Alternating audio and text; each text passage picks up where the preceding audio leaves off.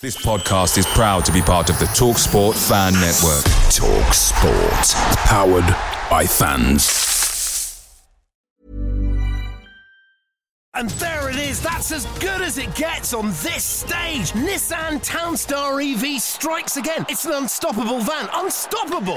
Just fantastic. You can actually see the Pro Pilot technology in action. Effortless parallel parking. It moves with all the confidence that comes with a 5-year warranty. And with a bench full of all-star van experts, there's real strength in depth here. That's all-star quality. Search Nissan Townstar EV and visit your local all-star van centre to see for yourself. Terms and conditions apply. 5 years or 100,000 miles, whichever comes first. ProPilot is an advanced driver assist technology. Driver's responsibility to stay alert, drive safely, and control vehicle at all times. Hey, I'm Ryan Reynolds. At Mint Mobile, we like to do the opposite of what Big Wireless does. They charge you a lot, we charge you a little. So naturally, when they announced they'd be raising their prices due to inflation, we decided to deflate our prices due to not hating you. That's right. We're cutting the price of Mint Unlimited from $30 a month to just $15 a month. Give it a try at mintmobile.com/switch. $45 up front for 3 months plus taxes and fees. Promo rate for new customers for limited time. Unlimited more than 40 gigabytes per month. Slows full terms at mintmobile.com. No Burgess, no Morsey, no Luongo, no Hurst. No problem. 3 points for Ipswich from behind in spite of huge pressure from Southampton. Ipswich stay in second, and it's January the bloody 14th. Did I mention we were in League One last season? Welcome to the Blue Monday podcast.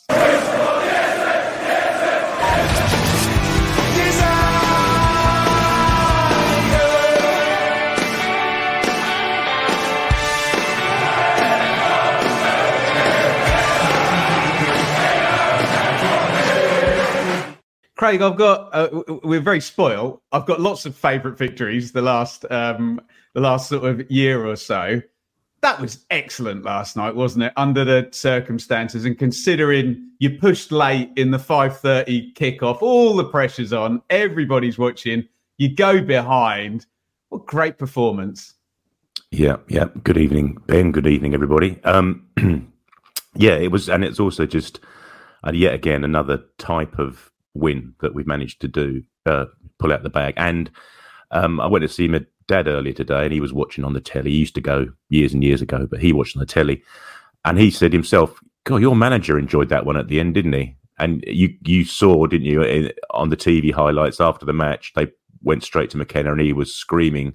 And you don't often see him that animated. And I just think, as you say, Ben, just the circumstances, as you alluded to in your intro, the team that's been foisted upon him, through injuries and suspensions, just to get that across the line, I think was probably one of the most enjoyable victories so far this season, certainly from the coaching and the management perspective, I would have thought. Big win, Joe. Were you giving it the fist pump like McKenna was at the end? Yeah, it was, especially because we were like 5 without a win going into it in the league. So, and knowing that we've got Leicester coming up next, and then it could easily have gone to 7 games without a win, couldn't it? And then the wheels have come off. Southampton are ahead of us. We're going from there. So it felt a huge win when you looked at the games earlier, and obviously Leeds won, Southampton won, both won very, very comfortably. And we dropped out the top 2 for the first time in forever. And yeah, just to go out there and get the win with all the players missing, as you mentioned in the intro, was just a massive win. Really, really good night in the stadium, wasn't it? Portman Road under lights, and really good. Everyone was buzzing, weren't they? Tremendous stuff. Buzzing we are, and buzzing to have you lot live here in the chat. If you're watching on YouTube, do make yourself known, get involved. We'll go full Q&A after we've done this segment and the championship review as well. Make sure you hit the thumbs up button as well. Help us out. If you're watching after the fact, we do appreciate you guys too. Equally, make sure you get involved over on our Twitter and by leaving a 5-star review. Got to say, Craig, when the teams came in, I mean, we knew it was going to be a kind of 1B team, just given what we had on offer. We know Kieran McKenna is so high on continuity, and if he can leave players in that he's had in the team for long periods of time, he will. But particularly when it became known that Massimo Luongo wasn't going to be playing, it did smell a bit troublesome. Let me read through the team, Craig, and you can tell me your sort of response to this. Hladky in goal. Clark, Wolfenden, Edmondson and Leif Davis. And it is interesting midfield of Lewis Travis and Jack Taylor. So really the reserve midfield, essentially, use whatever word you're comfortable with.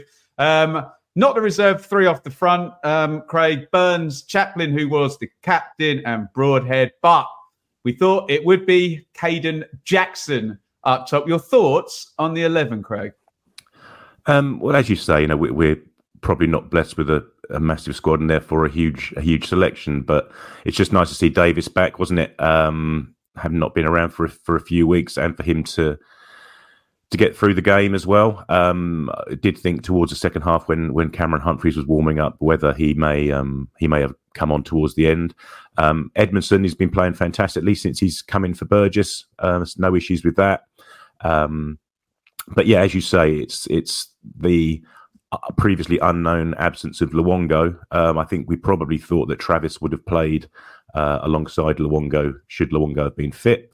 But yeah, a double whammy to go without your first choice centre midfield. And then yeah, we said about Ladapo and talked about dear old Freddie for a few weeks now.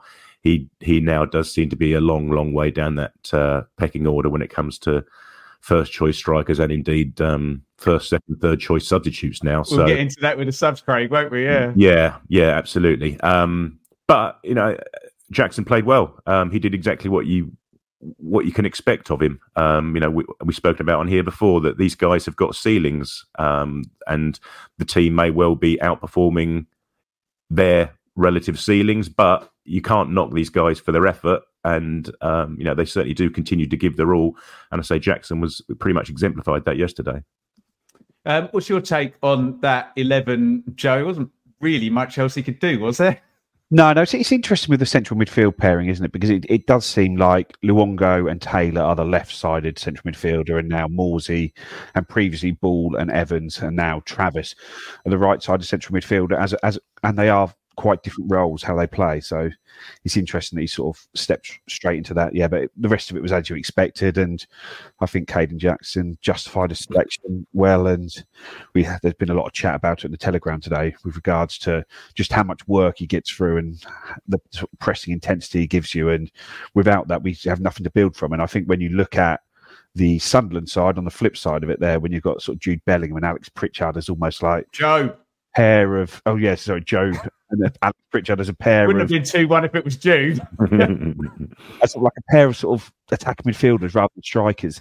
Neither of them sort of could really occupy as centre halves, and it seems like Beale's trying to play this sort of vertical football, but they don't have the players at the top of the pitch stretching it for them. There was a couple of times when Bellingham did make the run in behind and had a nice ball over the top there, but they seem more desperate for a strike than we do even. Yeah, FootMob, presumably based on GPS data, has called that a 4-4 F2. It absolutely wasn't, was it? Patterson in goal for Sunderland, who I like, and is going to have a good battle with our right back, strangely, in this game. Hume and Alesse, the full-backs. Ballard, who, good player. And O'Neill, the centre-halves. Neil and Ekwa, who looks like he could be a really good player if he puts it all together in central midfield. And I made it Bellingham up top with Pritchard in the 10, Barr off the right and Clark off the left. Joe, obviously, as I mentioned, Patterson, Ballard through the team, Ekwood, the potential. Clark, clearly the danger man. But they've got some good players, Sunderland, finished in 6th last season.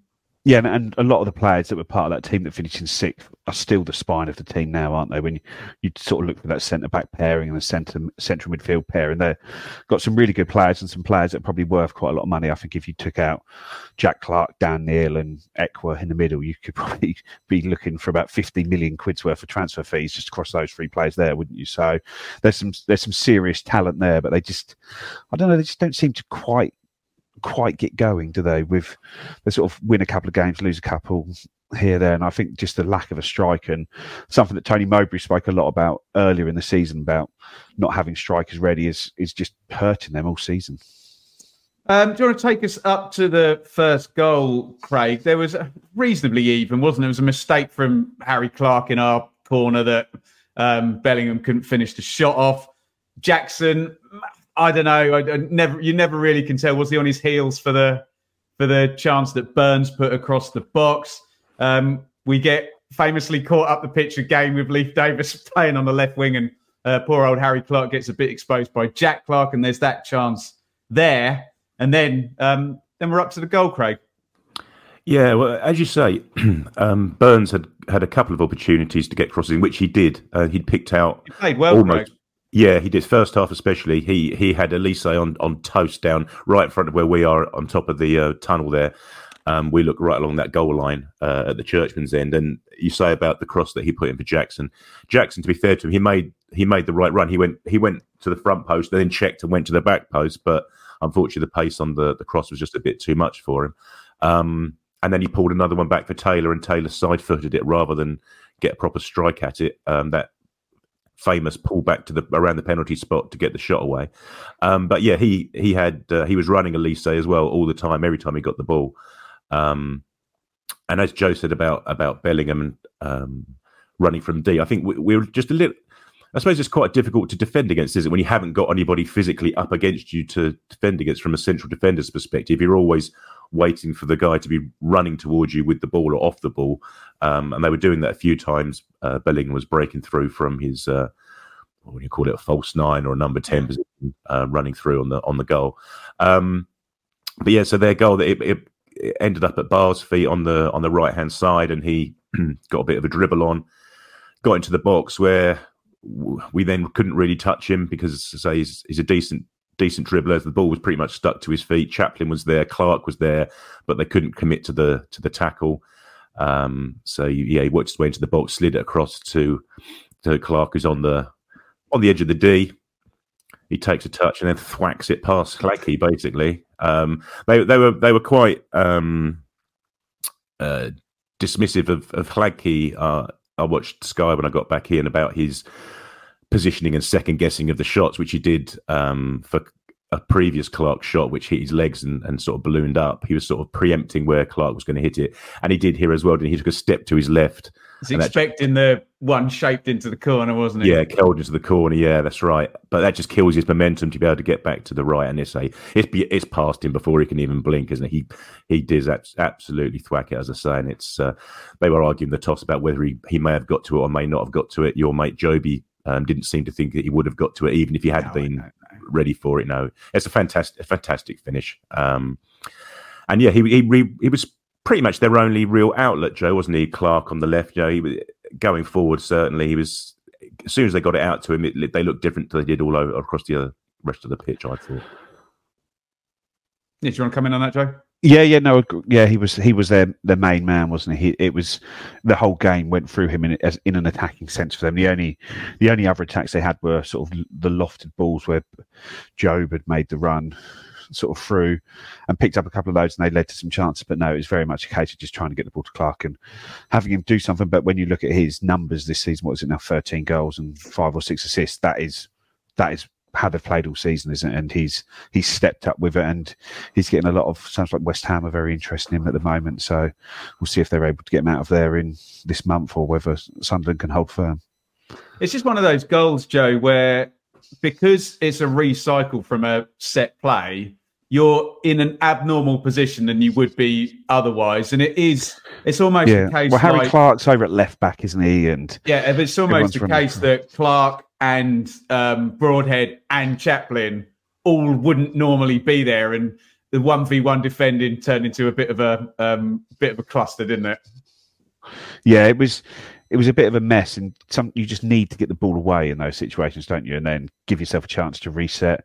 And we just didn't. And that sort of, I can't remember, was it Barr who made the run sort of across the pitch, and sort of Clark lets him go. Then Chaplin, he just sort of brushes Chaplin off, doesn't he? And he's in the box, isn't he? Then you don't want to dangle a leg. You know what's going to happen. I'm not touching him, doesn't he? Yeah. But it's a great strike. Like I say, it was difficult from my end to see what happened because Hladky, you just didn't see him there, and he's obviously, like I say, he's unsighted, and he's trying to sort of second guess maybe what was happening there. But no, it's just a great goal from a top player at this level, isn't it? Yeah. So 1-0 behind, but this team goes behind quite a lot and still gets some results, Joe. get back into it reasonably quickly, although Clark got slid in and there's a good save from Patterson. Excuse me, that's my second half note. Sorry. No, that happened in the first as well. Yeah, Burns to Clark, exactly. Yeah, and then we get to the goal, Joe. Large slice of luck, but then a really good finish, yeah? Yeah, and it's good from Lewis Travis in there, isn't it? Because he's come into the game, and obviously it's his first time in this system. And I thought he handled himself well, did really well, covered the pitch well, more defensively. But what he wasn't giving us, which you probably wouldn't expect him to on a debut, is that out ball that Sam Morsey gives, where the keeper or the centre backs can play the ball vertically straight into him, knowing that he can take the ball under pressure, turn and get us up the pitch. Where he was more sort of a case of almost getting the ball and playing it safe. He's very, very secure on the ball and he was doing well, but you were missing something slightly from what Morsey had. But the goal comes from him playing one of those vertical balls. He aims at Chaplin. You get a slice of luck as it sort of hits Chaplin and hits a Sunderland defender, and it just drops. But Caden Jackson is really sharp, and it isn't always the case for him, but he finishes it with real conviction, doesn't he? It's like a lot of times he's sort of almost is not half-hearted with his shots, but doesn't quite. You don't feel like he seems to have the confidence to finish them properly. But yeah, he got in there, and it's just a cracking finish and fully deserved for his performance. Sort of not just last night, but overall. Needed that goal before half-time, didn't we, Craig, as well? Yeah, definitely. Because as you say, Clark had been fed in by Burns, but our press was very good in the first half. Even further up the pitch, it was good. We were enforcing a lot of errors out of Sunderland, who were trying to play the way that Mick Beale was trying to get them to play. And I think Jackson does react fantastically. You know, he's on it straight like a proper seasoned striker. You know, anticipation and then putting away with no fuss at all. I suppose he's slightly helped in that the way it falls to him. It's literally that finish is the finish he's got to play, isn't it? It's the obvious finish, and he's whipped it into the side netting as well. So yeah, it's a great finish. Yeah, great finish. And given if he doesn't score in that game, I mean, it's a no-win situation, isn't it? If he doesn't score in that game, and maybe we don't get a positive result, it's all going to be, we're missing Hurst, we're missing Hurst. So it is what it is. We've got to. We'll talk about Jackson and maybe Traffus at the end, but we've got to try and avoid the outcome bias type analysis of a striker who's scored and a game that's won, and try and look at the contribution. I think that's the important thing and what it does for the team. Craig, we'll stay with you. So yeah, we can talk about that Clark shot. He does excellently to get in. Unfortunately, yeah, he's a right back, and maybe the cross would have been better. Mr. Ayuchiche, if I'm pronouncing that correctly, comes on for a horrific sub cameo. Horrible mistake by, blame who you like here. Clagley tries to play it out, gets deflected, and that should have been 2-1 Sunderland, shouldn't it, Craig? Yeah, it should have been. But then, as Joe was saying just now about the absence of Morsey, you don't know how much the absence of Morsey affects Clagley, affects Wolfenden with their hesitancy about passing out. That Wolfenden got caught on the ball a little bit later on. Clagley dillies and dallies on this one, and Don Goodman was having a go at him on the commentary, saying, "Oh, he's taking too long on the ball." Well, he obviously hasn't watched us a lot this season to make comments like that. But I just think the usual suspects weren't ahead of them to be able to pass into. But no, you're right about Ayuchiche. Poor guy got hung out to dry, I think, by Mick Beale in the post-match interview as well. Not surprised. Like 2 or 3 times, didn't he? He had to go in for 2 misses and the free kick. Poor sod. But no, he should have at least hit the target, if nothing else. But that was one of those where when Hladky had the ball, it doesn't happen very often, but every now and again you see it where Wolfie was telling me he didn't want it. He was pointing to sort of not to me. He was basically saying he didn't want the ball and put it elsewhere, and he tried to fit it through to him and didn't make it. But there's not many times our players tell their passer that they don't want it, but that was one of them, and you can see why. And it's so difficult to criticise Hladky, but in that situation, if the pass isn't on, he tried to. Whether he held on to it too long, Craig, in Don Goodman's word is up for debate. But it was the wrong pass at that point, and they got a foot on it, didn't they? And then Joe, it's going to get worse for Mr. Ayuchiche, and we have to be honest as football fans here, if that was the other way around, we would all be saying that's a hell of a soft free kick as he goes into the back of Davis. But we also always say on this podcast, when we get one against us, you've got to defend the free kick. And isn't it great, as Kieran McKenna said, Joe, that sometimes these fine margins games, they are decided by set plays. And isn't it great to win with one? Davis to Chaplin. Yeah, and I personally didn't think it was a soft free kick. I just thought it was a silly... No, I just thought it was a really silly challenge there. Oh, two things can be true. It was a silly challenge and a soft free kick. But the ref always gives those when you just go and if someone stands in front of you and you just bundle into them. It was totally needless, but it's an obvious free kick. And then Davis steps up, and I think you can see on the sort of Town in 5 today, Davis is sort of basically pointing to Chaplin, telling him that the one down on the ground isn't on. So they obviously have some communication working out what they're going to do there, and some great blocking from George Edmondson. I think a couple of weeks back after the Leeds game, we spoke about how I can't remember who it was. I think it was Stroik had sort of basically bundled Burgess away from the ball for their goal and just said it's something that we're very good at. It's not something we're complaining about, it's something we're very good at. And this was something Edmondson did where it was almost like sort of like American football. He was one of your sort of offensive linemen going up there and just making a block there. And Chaplin, the smallest guy on the pitch, he doesn't even need to leave the ground either. He's got his feet planted on the ground, and it's a brilliant delivery, brilliant header. Keeper no chance with it. And it's one of those ones that you could see it was in from the moment it left his head. Craig, you've got the luxury when you're one of the shorter players that you can kind of stand still in those areas. And as we've heard the Linekers and Ian Wrights and Shearers say, if you've got that luxury, sometimes the best movement you can do from a set play is to stand still, isn't it? Yeah, that's right. Especially when the delivery is of that quality and of that pace as well, because he didn't need to do anything with it. He just reconnects with the ball, and all the pace is on the ball, and then all the pace is in the header, isn't it? As Joe said, that Edmondson bull in a china shop, just running and bundling everyone who's in his path out of the way on the edge of the 6-yard box, just creates that space. And he's in absolutely acres of space. And you say about the free kick being, if it had it being a given against us, we'd be moaning about it being a soft one. Can you imagine if we'd conceded a header to a guy who's 5'6" tall after conceding that free kick on his own, 8 yards out in the middle of the goal? Yeah, tremendous stuff. How did Luke Wolfenden not score a couple of minutes later, Craig? Yeah, poor old guy. It's right in the very far opposite corner to where I sit. But again, it's another Davis free kick. It's Chaplin, I think, may have got a chest on it to sort of deflect it towards goal. That's right. And Wolfenden's charging in at the back post, and yeah, should have put things to bed there. Unfortunately, he didn't. But by this time, we'd had Hutchinson and Sarmiento had come on, and they both made a big impact. Good point. Both got the ball, getting the ball to feet and just running at people, especially Hutchinson. They were really getting the ball out to him. He'd come on for Burns by this point, and they were just getting the ball out to him time and time again. He was running and running and running at them. It'd be interesting to see how we play those guys in the forthcoming fixtures coming up, whether they're due a start or whether we use them specifically for these reasons are coming on in the last half an hour when legs are tired. It's the last thing you want someone dancing towards you with the ball at their feet, I'd have thought. That's a great point, Joe, isn't it?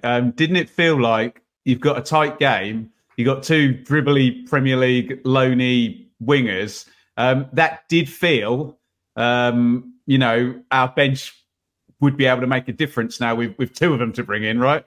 Yeah, and it has felt over the last sort of maybe 3 or 4 games that when we've had subs coming on, they haven't really been in a position to really change the game. It's almost just been, you're just having to take off a player because they're struggling with fitness and bringing on somebody who's probably a little bit weaker than they are, rather than improving you or changing options up. It was just, I know our squad had been stretched over the last few weeks, and it felt yesterday, even though there was the players missing, as we noted, it felt like all the subs were able to come on and make a bit of a difference in the game. Joe, fortunately, it didn't make a difference. And please, let's not get juvenile, tribal, outraged about refereeing, because I quite like referee Allison. I've done a few of his games on a watch-along. But should have had a penalty at 2-1, shouldn't we? It's a ludicrous challenge. Decision. I have seen one angle where it looks like he gets a little bit of the ball, but I don't think you can tackle like that whether you get a bit of the ball or not. It's one of those. It's almost like the sort of 90s refereeing where he's got the ball, so he's allowed to just totally clean him out. But no, that was just a ludicrous challenge from, was it O'Neill? Was it who? Yeah, I think it was. Yeah, did that? Who's a dirty player always, and it's just. Joe, sorry to interrupt.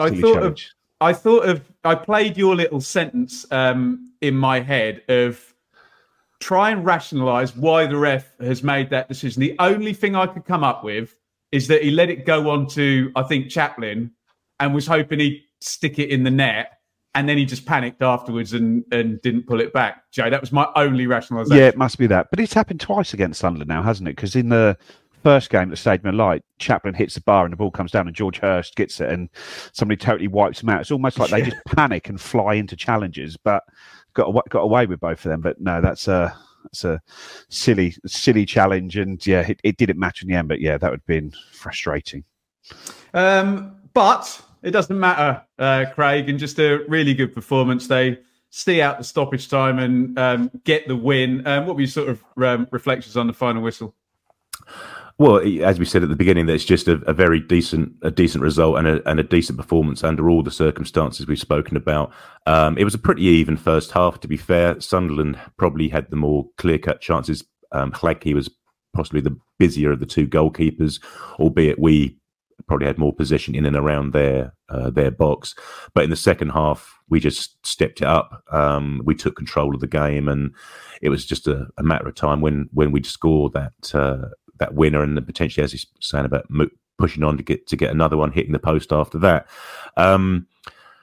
As Joe said about Sunderland, they just looked like a team without anything up front at all. I've got a couple of friends who are Sunderland fans, and they were there yesterday, and it messaged me at half time saying that, you're a bit fortunate to be in drawing at half time, but then at full time they were full admittance that you deserve to win that in the end, because their manager, who they don't have an awful lot of time for already, was seemingly intent to play without strikers. The fans were singing from the striker, weren't they, at one point, Joe? Just before the substitution was made, the Sunderland fans were chanting along the lines of "We want a striker" or some words to that effect.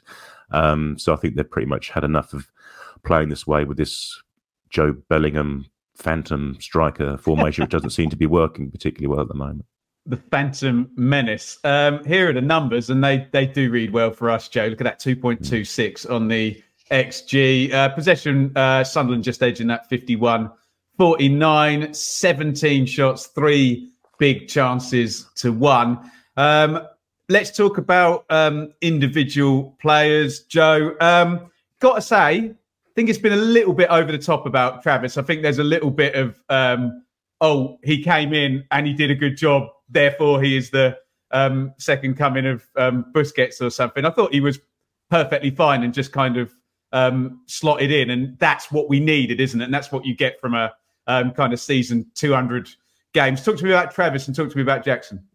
Yeah, I thought Travis. Yeah, I thought he did really well. Like I say, was secure on the ball. But you knew. I mentioned it earlier in the pod. You knew you weren't going to be getting what Stan Morsey gives you, because he's not going to know all the patterns. He's not going to know this. And basically, he just needed to concentrate on being the shield effectively. And he was a very good defensive shield for us.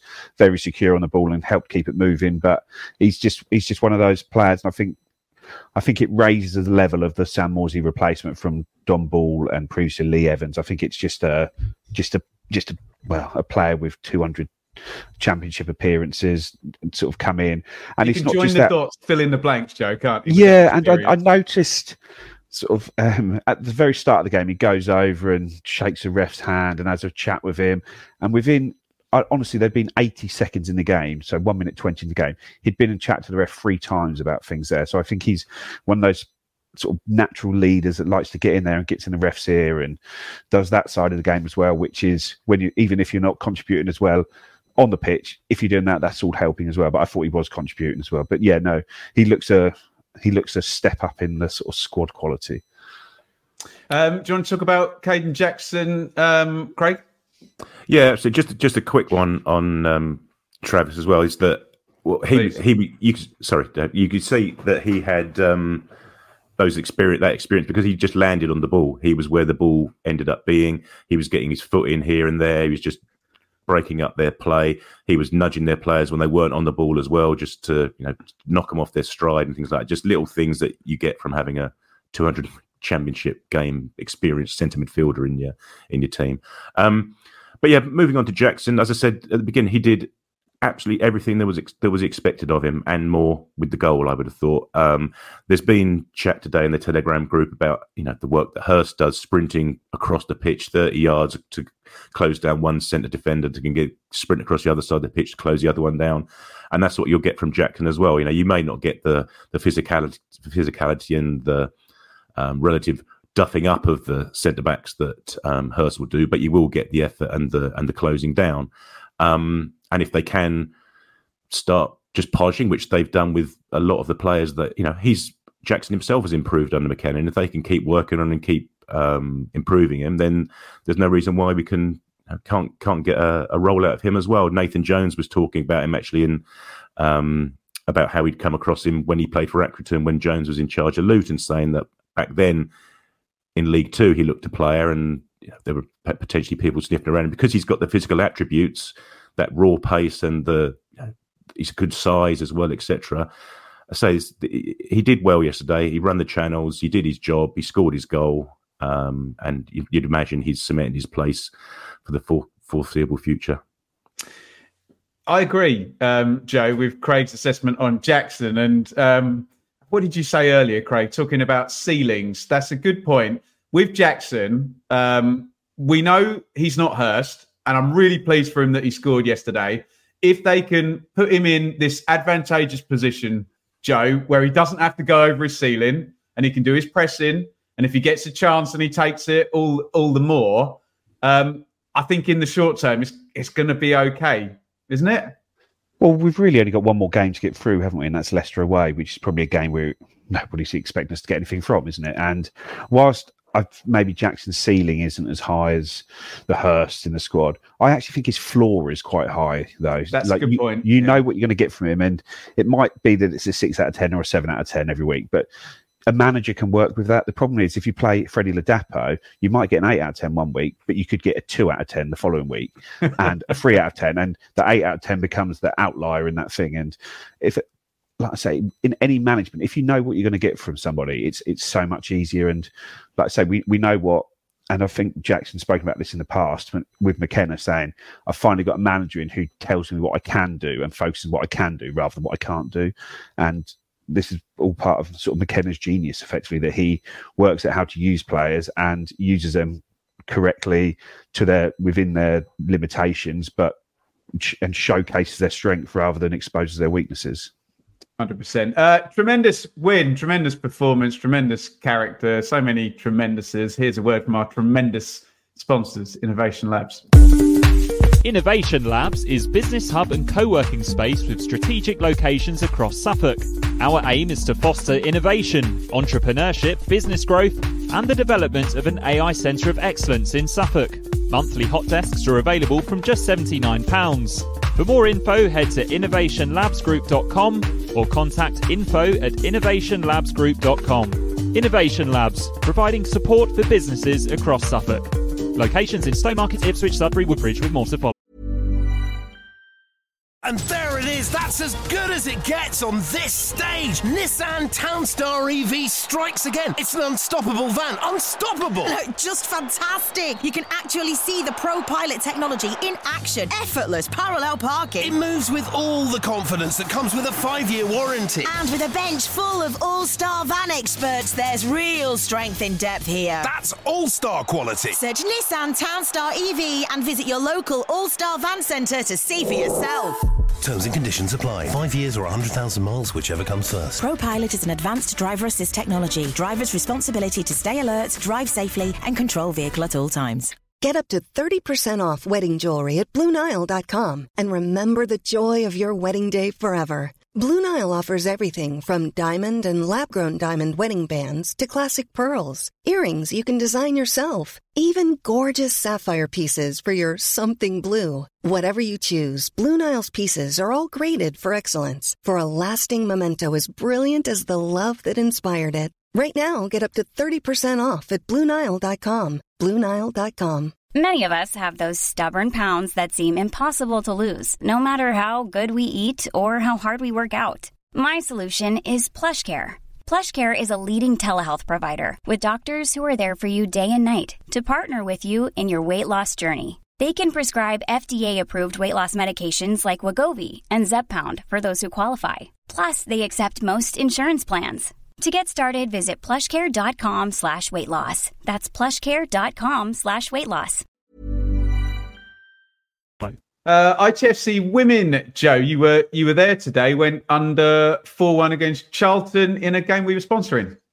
Yes, it was an FA Cup 4th round tie, so it's big prize money in the Women's FA Cup this year. I think they've doubled from last year, but I think we're currently third in the effectively a regionalised version of the third tier, while Charlton are second in the Championship, so sort of on the brink of pushing for the Super League. And we started well. Sophie Pesquet sort of intercepted one from the keeper gave the ball to her, and she went back and put it past her. But from that point on, Charlton were pretty dominant and sort of managed to get a couple of goals just before half time, and then right on the stroke of half time, sort of a clumsy challenge gave them a penalty, and it basically killed the game off at 3-1. And then in the second half, they were able to just effectively keep us at arm's length and beat us. I thought the girls gave it a good go, but it was a real gap in quality, and I think that just the extra division above really showed, I think, just in the athleticism and the physicality of some of the Charlton girls. But it was a good attendance down there, 770 people down there.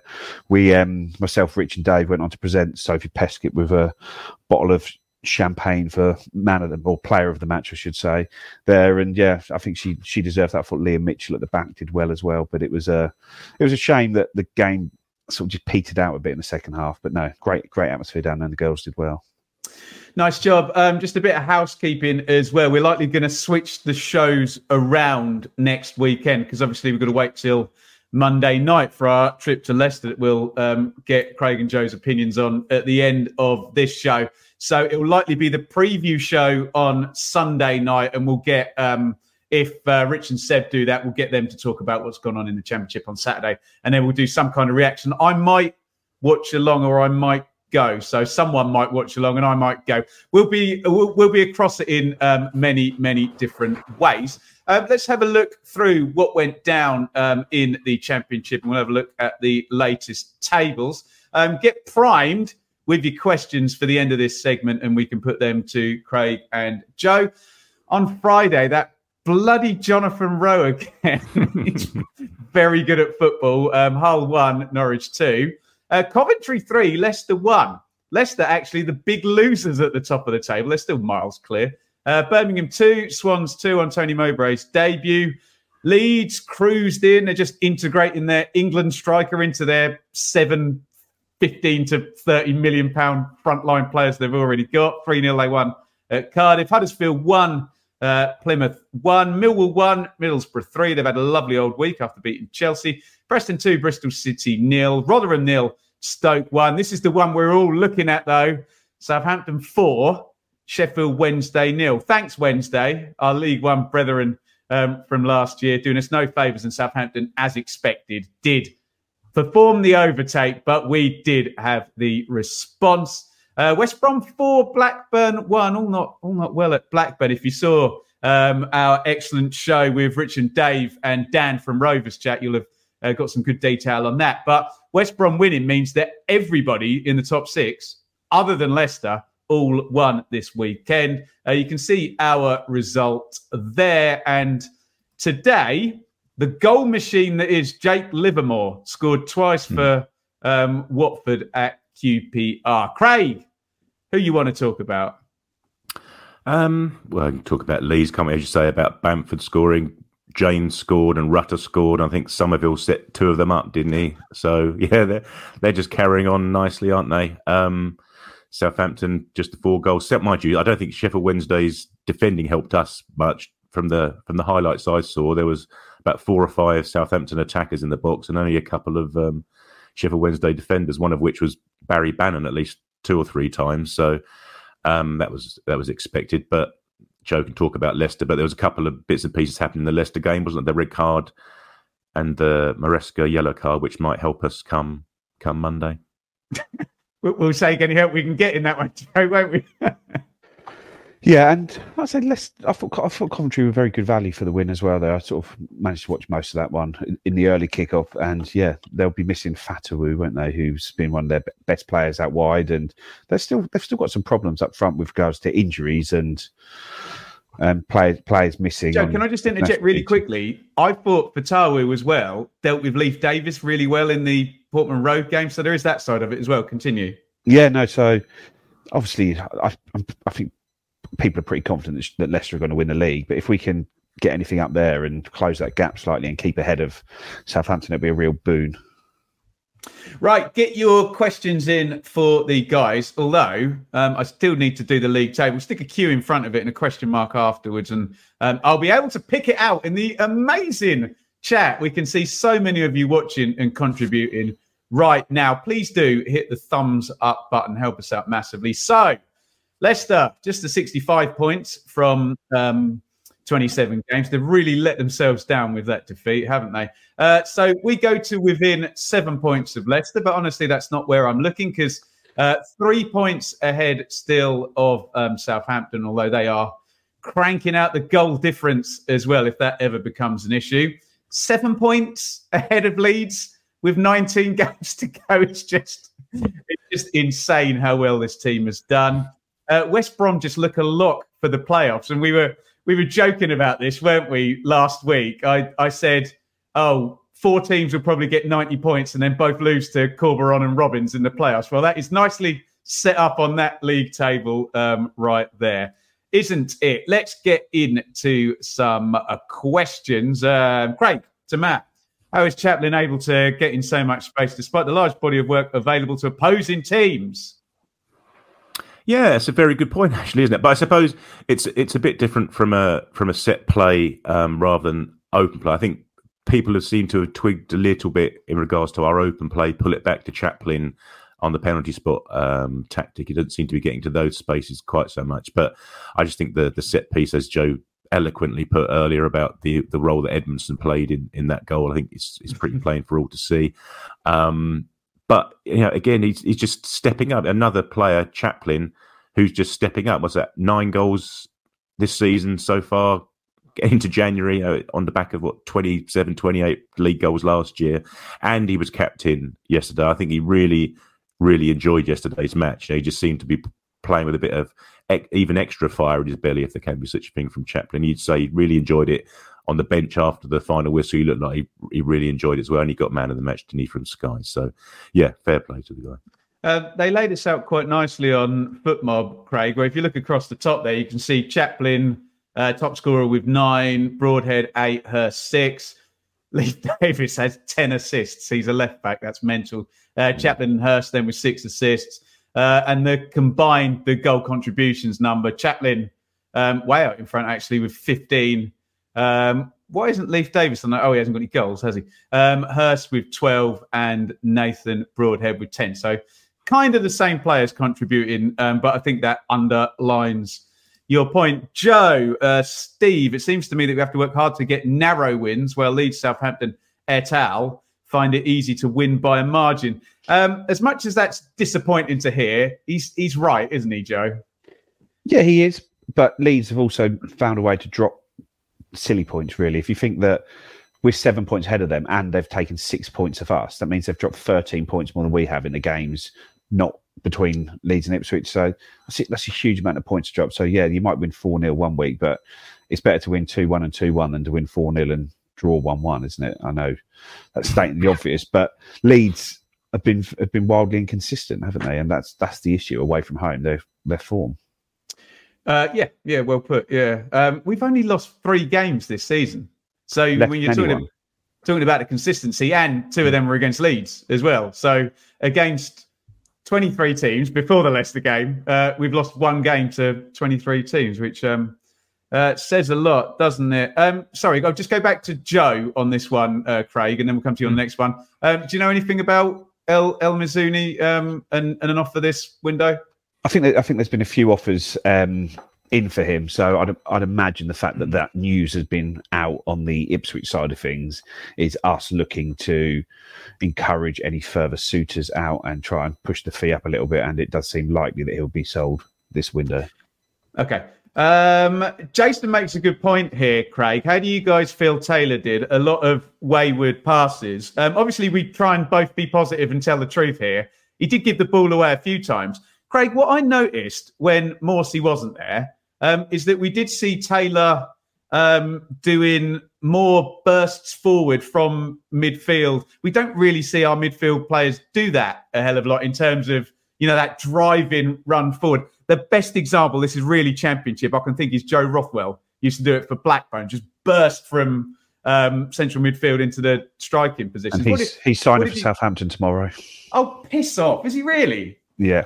Oh, God. Sorry, I lost it there a bit. Craig, talk about Taylor, because I think Jason makes a fair point, doesn't he? No, Jason makes a very good point. He was slack with his possession and his passing a fair bit. Certainly in the first half he was. But then he sort of grew into the game a little bit. He played a nice pass first half out to Burns. I think it may well have been the chance that Burns slung across the box for Jackson, if memory serves me right.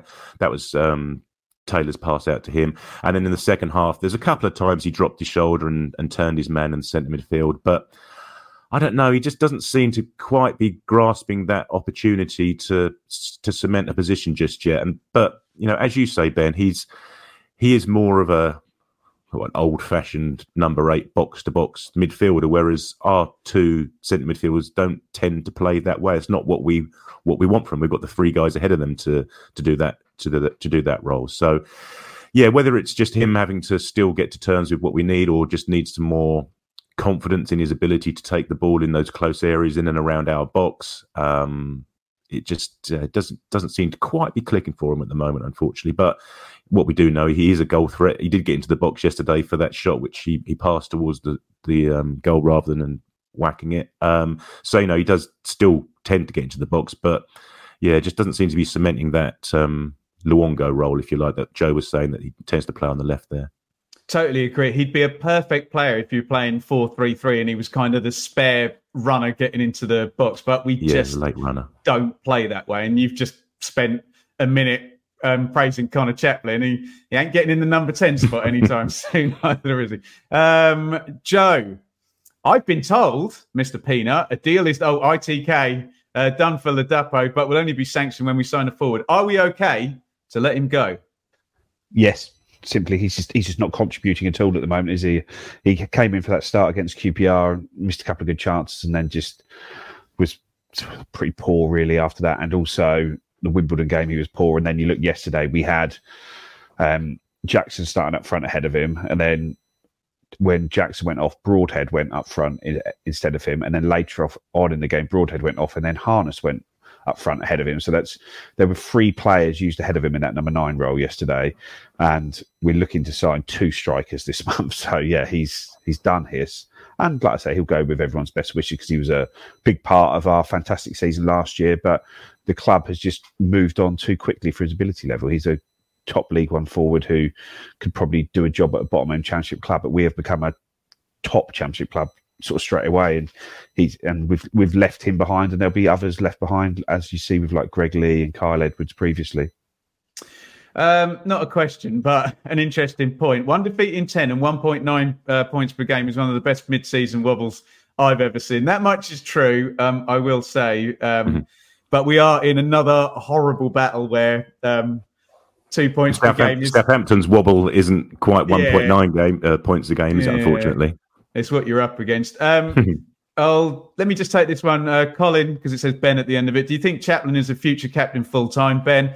He's certainly got all the attributes, hasn't he? If you see the Town in 5 things in terms of the leadership role and being vocal around the team. Obviously, while Sam Morsey's around, then, there's Mr. Captain. But I remember when we spoke to Matt Holland sort of saying you get leadership all over the pitch, and it's not necessarily just the guy who's wearing the armband, is it?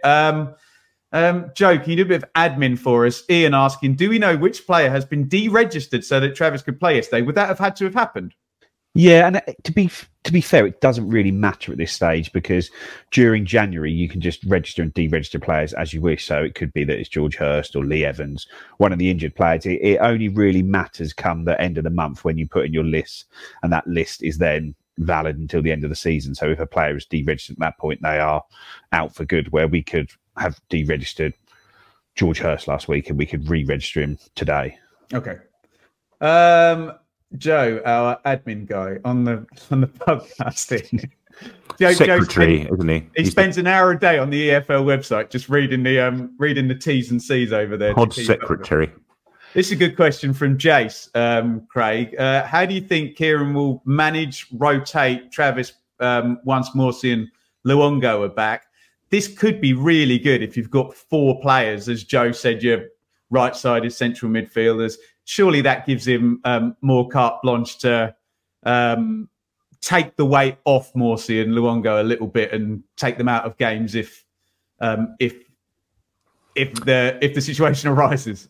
Yeah, I think it's more likely to take the weight off Luongo than Morsey. I don't think Morsey's going to be going anywhere anytime soon or be. That's why I checked myself at the end of the comment. That's what I thought. Yeah. I don't think we'll drag him to that. We said this on Telegram before. I say I'm not going to be the one that's telling Sam Morsey he's being rested for the next. Great, just quickly. Did you see Morsey when Pritchard came off and he was moaning, and you could see Morsey in the background, just kind of menacingly looking over, having a good laugh at that. Yeah, he's a lovely guy, isn't he? Amused me a lot. Carry on.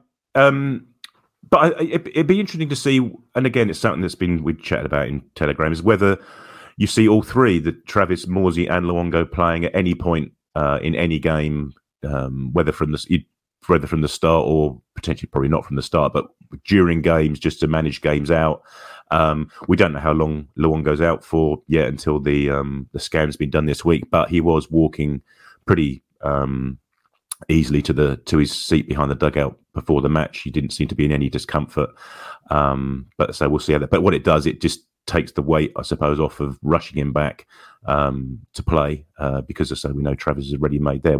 Whether to Joe's point about it appearing that Travis is more of the right side, we don't know, I suppose, because he had to play the role yesterday because Morsey wasn't there. So it may be that he can fill in the left-sided role when Morsey's back. And if you were a slightly more timid centre midfielder in a championship team, you probably wouldn't want to be coming up against a midfield with Morsey and Travis in it, I wouldn't suspect. Skip intro, Joe. If Fridge keeps performing as he has been, could he keep Burgess out of the team? And I mean this as no criticism, but his kick-it work yesterday, his defending was really good, wasn't it? Yeah, no, and yeah, there's every chance he could keep him out of the team. That's how Burgess found himself in the team. Edmondson missed some games. Burgess came in, got the shirt, and didn't look back really from that point on. And if we win the next 5 games, or 4 or 5 games when Burgess is away, assuming Australia get right through to the latter stage of the tournament, you're not going to be changing a winning team when he comes back. But I'm sure, as has happened sort of at the start of the season, even if Edmondson's got the shirt, Burgess will play a few games here and there as and when is needed, because, like I say, Edmondson played against Plymouth and against Hull when they had a sort of pacey attacker that McKenna wanted to match him up with, and I think that Burgess will play games. But no, this is what you want as a manager. You want all your players playing well, and you want to be having tough decisions to make over who is going to be in a team, rather than thinking, oh God, which one of these two am I going to have to play, because they're both struggling. And it wasn't as apparent about, sorry, Ben, just to quit, it wasn't as apparent, that lack of balance we talk about, having a left footer on the left side of midfield, that wasn't as apparent yesterday to my very untrained eye, whereas it possibly has been before. So maybe they've been working on a bit of that in terms of Davies' positioning or the centre midfielder's positioning, knowing that Edmondson's right footed rather than left. I'm not going to answer this question. Luke Chambers is going to answer this question, because if you came to our live show, you will know what the answer to this question is from a man who knows way more about it than most of us. Is part of Morsey's role to make sure Wolfie doesn't fall asleep on the ball? Yes. And finally, we'll go to Craig. I think Rob asked this earlier. Do we need another recognised fullback this window? JD out, Williams gone back, Clark managing Achilles, Leaf suffering a knock. Yeah, you probably would have thought so. We don't know the story with Williams or what his situation is about coming back. Kieran Such McKenna, a obviously, shame that, Craig. I was so excited about him. Yeah, 100%. And because he plays both sides, doesn't he? Equally well. He gives you, that cover on both sides, as does Clark to a certain extent. But he just allows you, between three players, you've covered two positions, haven't you? Whereas now we're going to be down to, as was said there in the question, Davis, who we don't really want to be slogging if we don't have to, because we may have another George Hurst scenario. Clark, who's nursing his Achilles. Donasian, who's out for we don't know how long, because that was another thing that McKenna mentioned afterwards, was he's getting injections in his groin at the moment because that's not fully fit. So, albeit Humphreys does okay, he's not a fullback. You're in the realms of square pegs and round holes, aren't you? Which you don't really want to be doing. So I wouldn't be surprised at all once we know the full story, or certainly the result of where Williams is going to be come January 31st, that we get another similar-ish, hopefully, type replacement in there to cover both sides. We will do one more because I found it fun. It was about the lyrics of the song. There we go. From Gord Joe, what will the lyrics of the Super Kieran McKenna song change to without Ladapo? Or should it be retired if Ladapo leaves? Well, it's almost like the Massimo song, isn't it? Where that is Chaplin in attack. So I'd imagine it'll be sing for us, Wolfie Joe. at the back, Chaplin in attack. The sort of Sing it. I can't. I've got a sore throat. The cadence. It's sort of Ladapo to Chaplin does work, doesn't it? So it'll be Gallagher. You'll have to emphasise the middle syllable of Gallagher. Okay. Sam G in attack. Gallagher in attack. Well, we're gonna stop this now before this goes any further, and we're going to talk about our next game, which is in theory the most difficult game you can get because it's away at the league leaders. I'm a broken record. Leicester are not a normal relegated team. That squad should never have been relegated, especially when you consider it also had Tielemans, Maddison, Barnes. Yeah, all of these players. So bit of a freak show of a squad, and their points total, I think, possibly suggests that. We did have it mentioned earlier in the chat that Enzo Maresca, he's banned from the touchline, is he? Yeah. That's the thing, because going up against Kieran McKenna is not easy at the best of times. And okay, if you have a incredibly high quality squad, that helps. But I think that'll make a difference. The bald fraud didn't fancy being up against McKenna. You can't.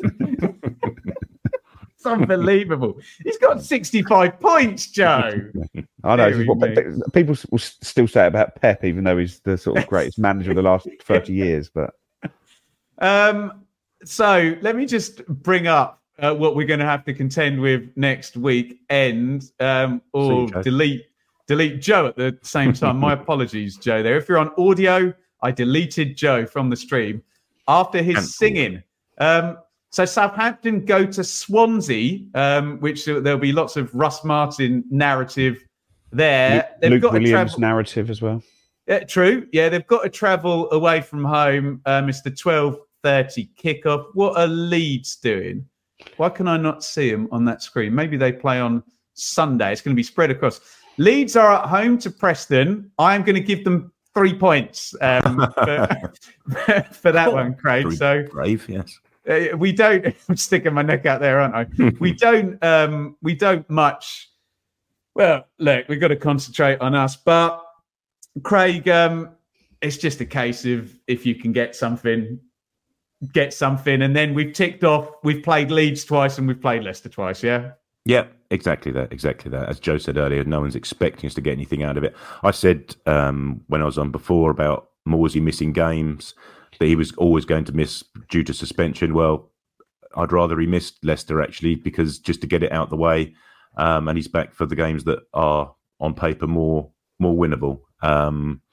It's quite interesting, actually. I was watching the Leicester game before leaving home on Saturday. I never realised Harry Winks had played 200 games for Spurs. 20 for England, yeah? 200 games for Spurs. It's ridiculous. So, yeah, I don't think, regardless of who's available or unavailable, indeed, he's obviously not going to be available either, but I think they'll probably cope, to be honest. What's your take, Joe? I mean, we know how we're gonna play it, don't we? Because we always play the same way, which is a great thing. And I guess you just hope it's a nice open game. I think both teams to score is possibly people talking about housing and stuff. I suppose Leeds went there and won 1-0, didn't they? And closed it down in that sort of manner. What does an Ipswich win there look like, Joe? A nice 3-0 comfortable win? It's going to be incredibly tough. But whilst it's the toughest game of the season for us, it's also the toughest game of the season for them, isn't it? At the moment, with that's true. Yeah, us being second in the table, so it's not one that they're going to be taking lightly, looking at as an easy 3 points and just turning up. They're going to be seriously needing to be on their game if they want to beat us, and if they're on their game, then we're going to struggle to get anything out of it. But if we're on our game and they're slightly off it, then we've got a chance. But like I say, they've got serious quality in their squad. They've got much better players than we have, but they're only 7 points ahead of us at this stage of the season. So we just got to keep doing what we're doing. And the pressure's on them, isn't it, rather than us? A big crowd there. I think we sold all our allocation now, sort of 3,500 tickets. So there'll be good noise from the Ipswich fans on a Monday night. Do you really, Craig? Do you really think the pressure's on them? Yeah, I think so. They're 7 points clear. They've got better players. Well, we have to wait until Monday. We might have been overtaken by Southampton again. I think you can flip that round. I'm not saying you're wrong. I'm just debating it. No, I think the pressure's on them. I think by virtue of the expectation being on them, and if we assume that Southampton would have won on Saturday lunchtime, they'll also be within 7 points. And then, should we happen to beat them, then it's 4 points away, isn't it? And the gap's going to be closing 2 weeks on the trot. Craig, what do you think the team will look like? You would hope that the back four goalie are the same. We know Morsey's not going to be there. Perhaps Luongo could return. And the only other thing is there a new striker, and would you debut him away at Leicester from the beginning? So it might just be exactly the same team, mightn't it? Yeah, I think it'll be exactly the same team. I think if Luongo's going for a scan this week, it doesn't sound like he's going to be ready to do much training this week, let alone start against the league leaders on Monday. And I think, as Joe was saying earlier about Jackson and the role that he provides, certainly in terms of pressing, he may well have started in any case had he not started yesterday and scored. He may well have started in the away game at Leicester in any case by virtue of the characteristics that he's got. So I don't see many, if any, changes at all to the starting 11. Do you agree, disagree with that, Joe?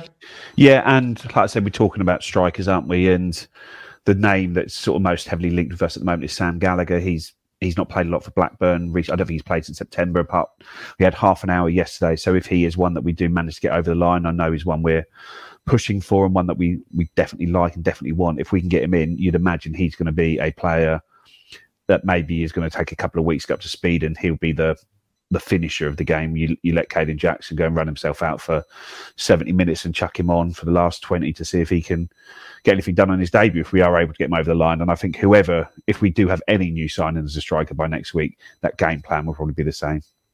And let's just wrap this up, Joe, just to completely reiterate, because sometimes you can kind of get lost in the minutiae of everything and not zoom out and see the big picture. By the time we get to next weekend, it's going to be, I don't know, January the 20th or something. We've just been promoted from League One. Not only are they Year One parachute teams at the top of the table, but they're outlier Year One parachute teams who have not been circling the drain or yo-yoing. They've been in the Premier League, Southampton and Leicester, for years, and Leeds had 3 years up as well. We've got well over 2 points per game, and we're in an automatic promotion race. Let's just mark this right now on January the 14th, Joe. Absolutely magnificent. Yeah, and at the very worst, at the end of the January transfer window, we're going to be, at the very worst, level in second place, level on points for second place, or clear in second place. That's the lowest we can be at that stage. So we've really got a good period now of sort of 3 or 4 weeks to really get the squad built up again, to ready to give it the good go for the run-in. And if you look what happened last season, I know not every season will be the same, but last season we had this sort of mini wobble over the sort of Christmas, January period. We brought in some sort of refreshments to the squad, and then we just went on a mad run from that point. Are we able?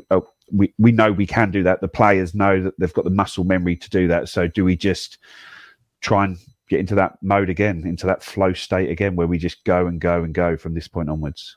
And Craig, what about this for a framing? As Joe points out, to the end of the transfer window, 18 games, you score one more point than Southampton, you're in the Premier League. Yeah, absolutely. And we've got Southampton to play, and Southampton have got to play. They've got all the top five. Make that point, yeah. Yeah, exactly that. And as we've said it before, haven't we? That we had our relatively, on paper, more difficult fixtures over the Christmas period, and it transpired that we didn't pick up as many points as we had been. Southampton are going to have their tricky, on paper, fixtures coming up between now and the end of the season, and we're going to have a relatively Southampton and West Brom at Portman Road. Yeah, exactly that. So, a lot of it is still in our hands, and hopefully, as Joe said, if we can get past January, get two or three new additions in, and then look at a more favourable list of fixtures in February, get a bit of momentum, and who knows where it takes us.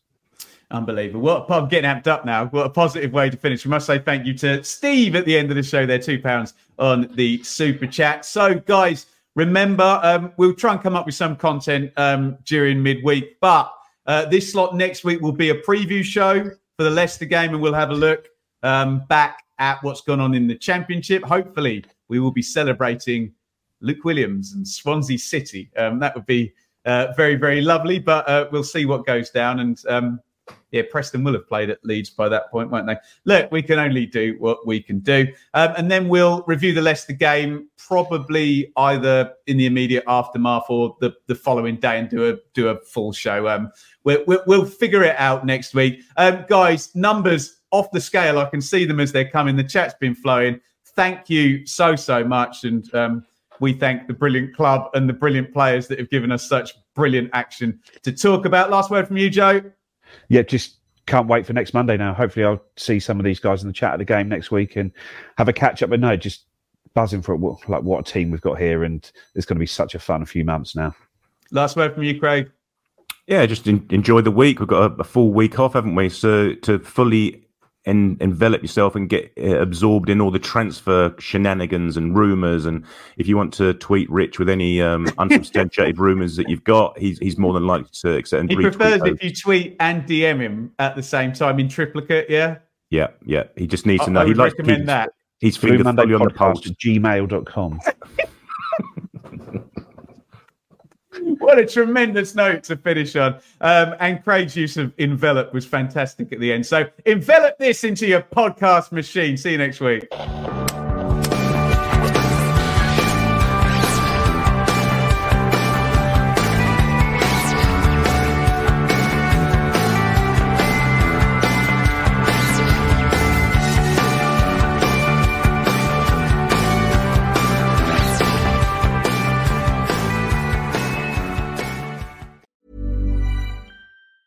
And there it is. That's as good as it gets on this stage. Nissan Townstar EV strikes again. It's an unstoppable van. Unstoppable. Look, just fantastic. You can actually see the Pro Pilot technology in action. Effortless parallel parking. It moves with all the confidence that comes with a 5-year warranty. And with a bench full of all-star van experts, there's real strength in depth here. That's all-star quality. Search Nissan Townstar EV and visit your local all-star van centre to see for yourself. Terms and conditions apply. 5 years or 100,000 miles, whichever comes first. Pro Pilot is an advanced driver assist technology. Driver's responsibility to stay alert, drive safely, and control vehicle at all times. This podcast is proud to be part of the TalkSport Fan Network. TalkSport. Powered by fans.